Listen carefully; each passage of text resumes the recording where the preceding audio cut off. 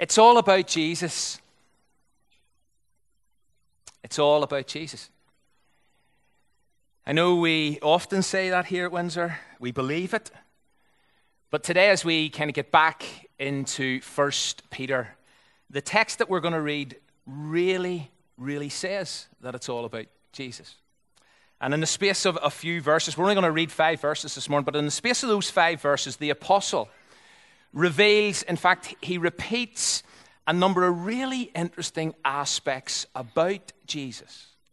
Plus, he discloses what it is that distinguishes people from one another in relation to Jesus. So if you have a Bible, could I invite you to turn with me to 1 Peter chapter 2. We're going to pick up from where we left off last week. And as I say, we're just going to read 5 verses. We're going to read from verse 4 to verse 8. So let's stand together for the public reading of God's enduring word. As you come to him, the living stone, rejected by humans but chosen by God and precious to him, you also, like living stones, are being built into a spiritual house to be a holy priesthood, offering spiritual sacrifices that are acceptable to God through Jesus Christ. For in Scripture it says, "See, I lay a stone in Zion, a chosen and a precious cornerstone. And the one who trusts in him or who believes in him will never be put to shame. Now to you who believe, this stone is precious.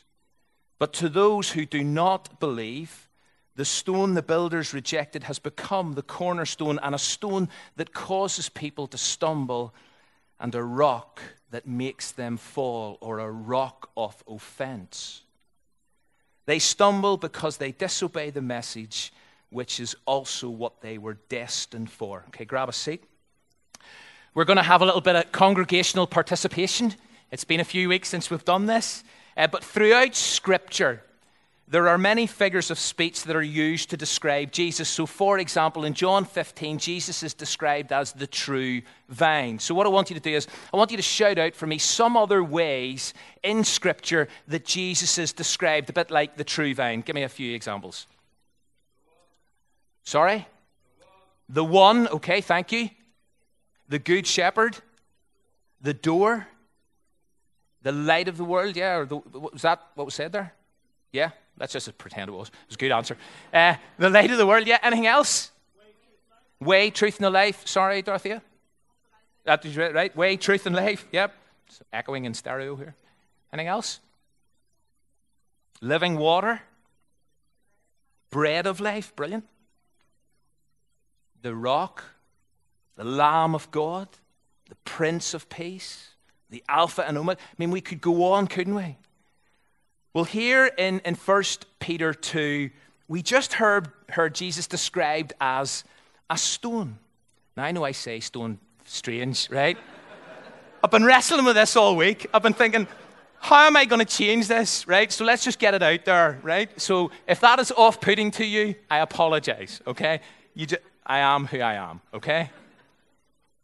I was going to say something else, but anyway. Yeah, so Jesus is described as stone and different types of stone. Here's the way, we've just read these. He's a living stone, he's a cornerstone, he's a chosen stone, he's a precious stone, he's a rejected stone, he's a stumbling stone.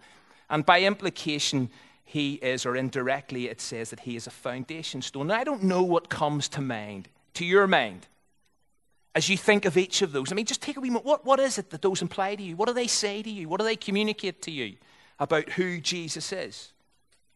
But what I want to do is just take a few moments to reflect on each and consider some of the implications. I then do want to think about the two distinct and opposing reactions to this stone, to Jesus. And then I want to finish by thinking about how are we described in that text we have just read, and what are our responsibilities? So we're going to jump about the text a fair bit. So if you do have a copy of God's Word in front of you, that would be really helpful, be really handy, okay? So let's start with Jesus as the living stone. That's verse 4. Now, before we look at that specific title, it's important to note that for the first readers of this letter, the reference to building in these verses would have immediately sparked thoughts of one particular building. What building would the readers of this letter immediately been thinking of as they heard Peter talking about a building? The temple, absolutely. The place in the Old Testament where God met with his people and where his people met with him. But as part of their backstory, the people of God had been disconnected from this particular iconic building in Jerusalem, which had subsequently been destroyed when they were carted off into exile. This was a devastating experience for the people of God. They were dislocated. They were distraught. They were disillusioned. But God, via the prophets, had promised there's a new day going to come. A new day is going to come when I'm going to restore the people, when I'm going to reestablish Jerusalem, when I'm going to rebuild, and you're going to see the temple rebuilt. Then you fast forward to Jesus, and Jesus comes along. And one of the things that Jesus says, who can help me out here? John chapter 2, Jesus says that he is the what? He is the temple. He says that his body is the temple, and it's going to get killed, wrecked, and then raised to life again 3 days later. That's all in John chapter 2. So no longer, and there's been a massive shift has gone on, no longer do people meet God in a particular place. They now meet God in a particular person. They now meet God in and through Jesus. So then you come forward a wee bit more and you discover that in addition, those who meet God in and through Jesus, they become a new temple. Here's a couple of verses that just illustrate that from 1 Corinthians and 2 Corinthians. And so what this is communicating is you can now meet with and you can worship God anywhere. You can worship God everywhere. Because where people come together, it's not about a place, it's not about a structure, it's not about a building, it's about people. But at the end of the day, it is all about, and it's all because of Jesus. It's all based on Jesus. It's all built on Jesus, which is why in this text in 1 Peter chapter 2, Jesus is referred to as a stone. He's referred to as the stone. And to start with, in verse 4, he's referred to as the living stone. But let's think about this for a minute. The living stone. Now, a stone, to all intents and purposes, is a rather inanimate object, isn't it? It's lifeless.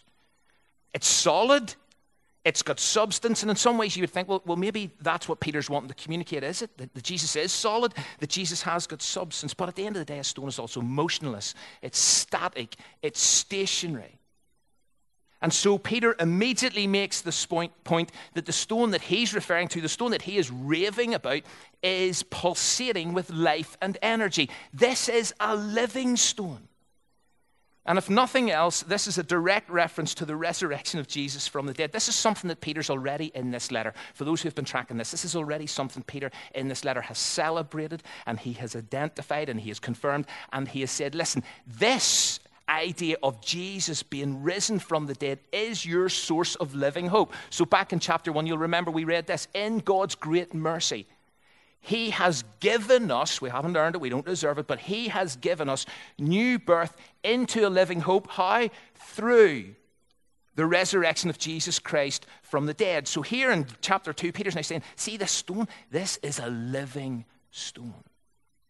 And if we get that, and if we determine that, then because Jesus has been raised from the dead, so will I. Everything changes. So Jesus is living. Jesus is fully alive. Secondly, he is a rejected stone. Again, verse 4, have a look at. Peter says he was rejected by humans. And then if you go down to verse 7, and Peter here is quoting Psalm 118, he says, this stone, this is a stone that the builders rejected. He is a rejected stone. Jesus was dismissed. I mean, let's be honest. Jesus was dismissed by the vast majority of people. He was ultimately dismissed on the cross, the conclusive rejection. And even if you think of, well, hang on a bit, going back to that Psalm 118 reference, if we think of him as a stone that might have been used in constructing something worthwhile, it seems that people actually just tossed him aside and decided, you see this Jesus, this particular stone, he isn't fit for purpose. He's a stone the builders rejected. It's just not fit for purpose.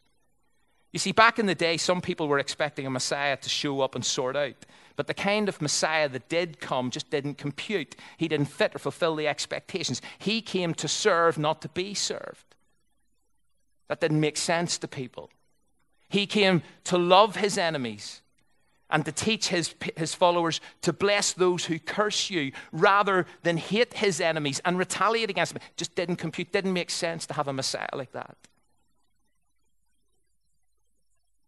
He ate with sinners. He ate with prostitutes. He ate with tax collectors. He just didn't fit. And so instead of accepting him or looking to him to build anything positive, people literally discarded Jesus. And as we think about and talk about and present Jesus today, you know, those reactions just still exist. Jesus is rejected. Jesus is dismissed. Most people today refuse to take Jesus seriously.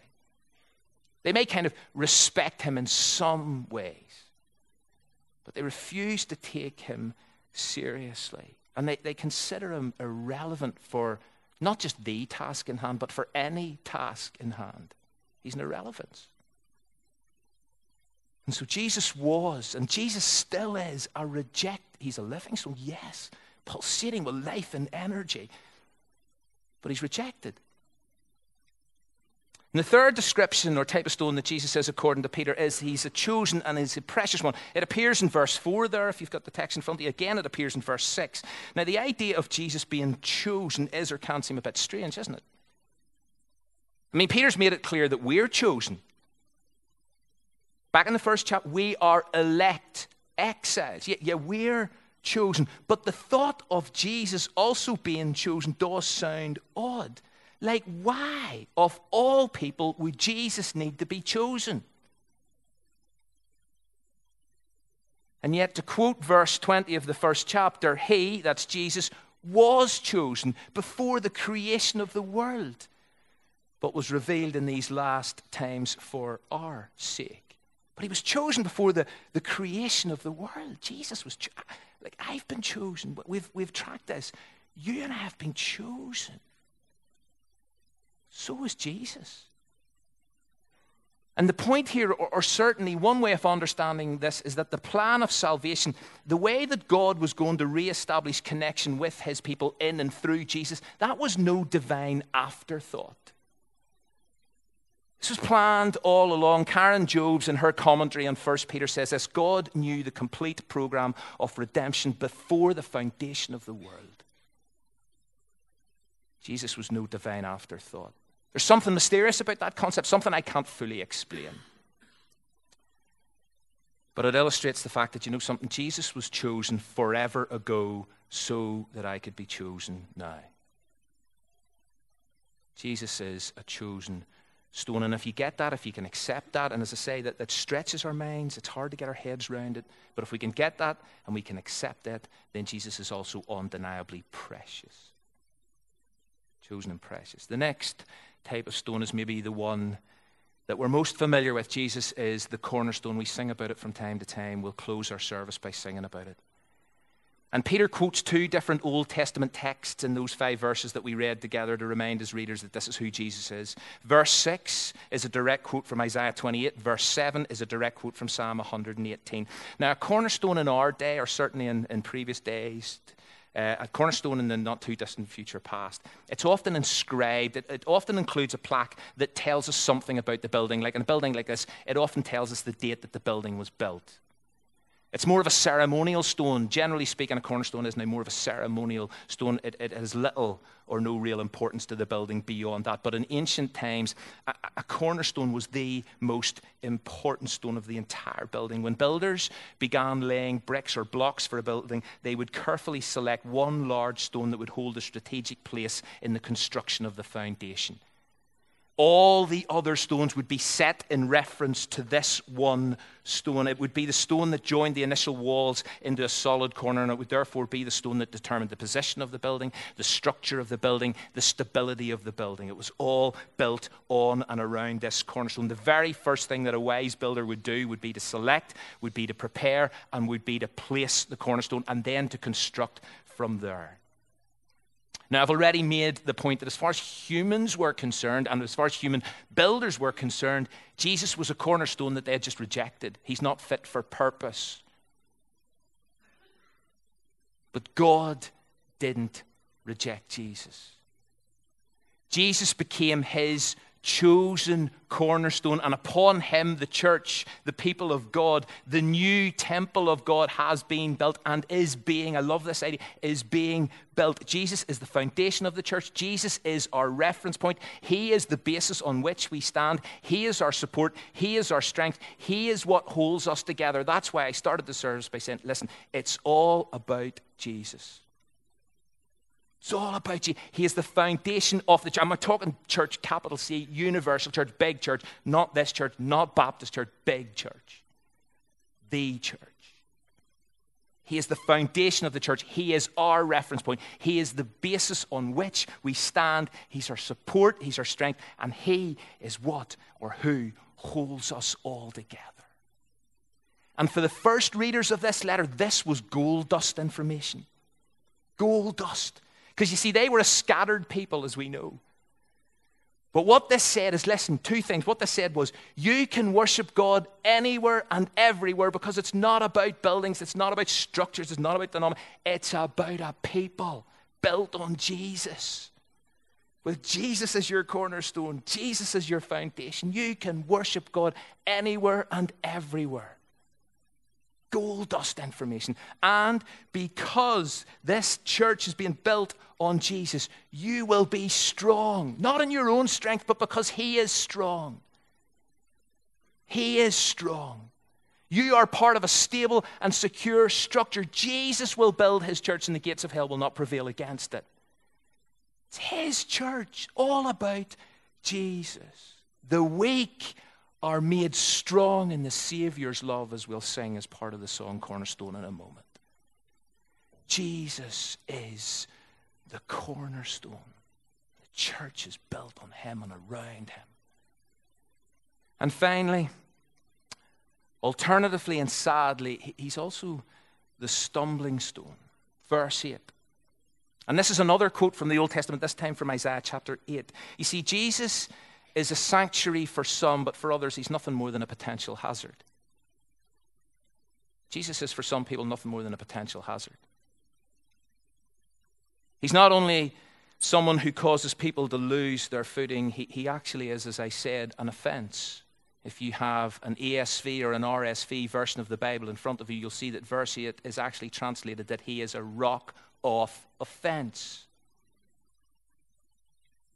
We still see this today. Jesus offends so many people. The idea, for example, that Jesus is the only way to God, that no one comes to the Father except via him, that's offensive today in a pluralistic society. The idea that without Jesus, without building your life on this cornerstone, without aligning your life to this cornerstone, without using Jesus as your reference point, that you are then lost and you will perish. That is offensive. The fact that our eternal destiny is determined by Jesus is objectionable. Jesus is a rock of offense. He's a stumbling stone. See, it's all about Jesus, but no, it isn't for many, many people. In fact, the very suggestion that it's all about Jesus is irritating. People today dismiss the message of Jesus, his gospel, his teaching, his life, his death, his resurrection. And therefore, in verse 8, what does Peter say? Peter says, they stumble. Why do they stumble? Why is Jesus a stumbling stone? Because they disobey his word. Jesus' word just clashes with us. So this idea that we've got to love our enemies, this idea that we've got to bless those who curse us, this idea that we've got to turn the other cheek, this idea that we've got to go the extra mile, this idea that we shouldn't judge people, this idea that we've got to love one another as Christ loves the church. It's a stumbling block. And so by all means, ignore Jesus, dismiss Jesus, reject Jesus, but he then becomes a potential hazard in your life. So Jesus says, the living stone, the rejected stone, the chosen stone, the precious stone, the cornerstone, the stumbling stone. But in this section, Peter then spells out the distinction between people. I've kind of touched on this. But at one level, this is the only differentiation, this is the only distinction that ultimately matters in relation to Jesus the stone. And it's this: those who believe in him and those who don't. It really is as simple as that. That's what it says here. I'm not making this up. Those who believe in him, those who don't. Verse 7, now to you who believe, yeah, Jesus is precious. But you see, to those who don't believe, he is that stumbling stone. It's either or. Trust Jesus, and he is priceless.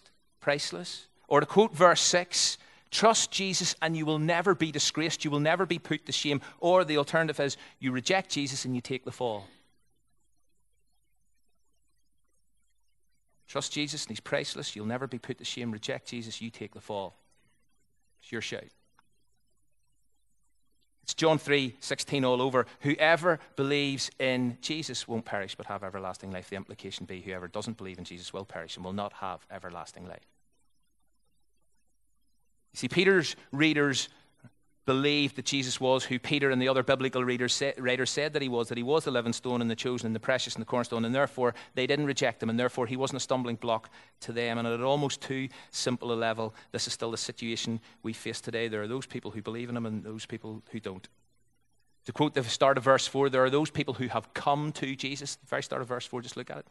As you come to him, there are those people who have come to Jesus and there are those who haven't. There are those who are part of the church and those who aren't part of the church. And it's all about and all because of Jesus.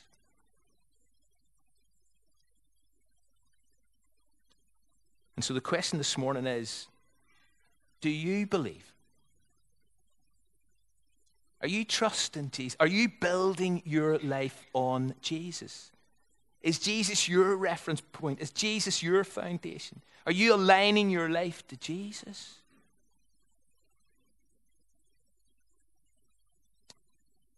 But as I close, because I realize that for the vast majority of people who are probably sitting in this school this morning, you do believe in Jesus. You are trusting Jesus. And so let me finish with verse 5, which I haven't mentioned as yet, because it confirms who we as Christians are, those who do believe. It actually clarifies our identity again, and also tells us what we should be about. It says that those who have come to Jesus, you know what you're like? You're like living stones. You're not actually living stones. You're like living stones. That you're being built into a spiritual house. You're being built into the temple of the Holy Spirit. That's back to something I said earlier. We are being built together to be the place where God dwells. Being built together to be the people of God, the church, capital C, all those who believe are being built together to be the place where God dwells, where God lives, where God is present. And it is, as I say, we are being built. It's an ongoing process, but it's an incredible experience. But we're not just like living stones being built together into this new temple, the place where God dwells, but we are a holy priesthood. We are a holy priesthood. Which means that we're set apart now for the service of God. That's our responsibility. That's our role. We belong to God, and we therefore are dedicated to serve him. But what does this now involve? Well, at the end of verse 5, it says this. Here's what you're to be about now. You're like living stones. You're being built together to be the place where God dwells, where God is present. And you're a holy priesthood. You've been set apart. You're dedicated to God. You belong to God. Why? To offer spiritual sacrifices to your God through Christ Jesus. So the question we have to face is, what are the spiritual sacrifices we are to offer? What are the spiritual sacrifices we have offered this week? What are the spiritual sacrifices we go from here to offer in order to fulfill our calling and our identity? Well, let me make really quick 3 suggestions. The first, taken from Romans 12, it says, I urge you, brothers and sisters, in view of God's mercy, to offer your bodies as a living sacrifice. Offer your bodies as a living sacrifice, which is holy and pleasing to God. This is your true and proper. We thought about that during the summer. This is about offering. This is about surrendering our whole lives to God, our sleeping, eating, going to work, and walking around lives. A living sacrifice we know is an oxymoron. Those two words clash when they're put together, but a sacrifice presented to God, the thing we know about a sacrifice presented to God is that it was totally consumed. And the whole idea was when you brought a sacrifice to God and presented it before God, then it belonged entirely and completely to God. And that is exactly what the writer of this, Paul, was getting at. Paul was saying, listen, God deserves every single part of you. If you belong to him, if you're building your life on Jesus, if Jesus is your reference point, if you're trusting in Jesus, then you've got to offer your entire lives to God as your spiritual sacrifice through Jesus Christ. Nothing should be held back. We put our very lives on the altar and we allow God to consume them, because that is our true and proper worship. It's Jesus, all for Jesus. All for Jesus. And secondly, praise is a spiritual sacrifice. In Hebrews 13, we read these words, through Jesus, and remember, going back to Peter, spiritual sacrifices offered to God through Jesus. The writer of Hebrews says, through Jesus, therefore, let us continually offer to God a sacrifice of praise. Do you know the critical aspect of that phrase is the word continually? Because this is about expressing and articulating our praise and our thanksgiving to God no matter what. It's a bit like picking up on what Rosie said about the Psalms. No matter what. It's a tough choice at times. It's a definite act of the will. It is a genuine sacrifice that declares the praises of God when we feel like it, when we don't, when life is good and when life sucks, when we can think of numerous reasons to sing and when we can't think of a single one reason to sing. When we're in a good place and when we're in a difficult place. Praise is a spiritual sacrifice. We need to realize that. We need to get that. When we gather here together on a Sunday morning and we open our voices and we sing, we are bringing a spiritual sacrifice of praise. And we must do that. As a holy priesthood, we must continually do that, no matter what is going on in the background of our lives. That's why it's a sacrifice. And thirdly and finally, doing good. I love this. Doing good and sharing our resources with others, those are spiritual sacrifices. The very next verse in Hebrews 13 says this, do not forget to do good and to share with others, for with such sacrifices God is pleased. Good works and generosity are not just evidence of authentic Christian discipleship. They are important and required spiritual sacrifices, the kind that we as a holy priesthood are now required to offer. So 3 spiritual sacrifices: our lives, our praise, our good works and generosity. That's what we've just got to go and live out. We just walk out these doors this morning, we just present our lives afresh to God and say, God, it's all yours. It's all yours. Nothing's held back. God, I go out these doors and I'm going to keep singing. And I'm going to keep bringing a sacrifice of praise because you are worthy and you are great. All those words we've been saying, you are the lion and you are the lamb. How great is our God. You are the shepherd. All those things we've been saying. We go out and we continue singing those because that's who God is. And at times it requires us to bring a sacrifice to that. And we go out of here and we just do good works. We just do good works, and we are just generous to people with our resources and with our time and with our energy and with our finances and with our homes. We're just generous. And so it's all about Jesus. He's the living, rejected, chosen, precious corner and stumbling stone. Do you believe him or you don't? And if you do, and if you've come to him, then go from here to bring those 3 sacrifices to him this week. May God help us.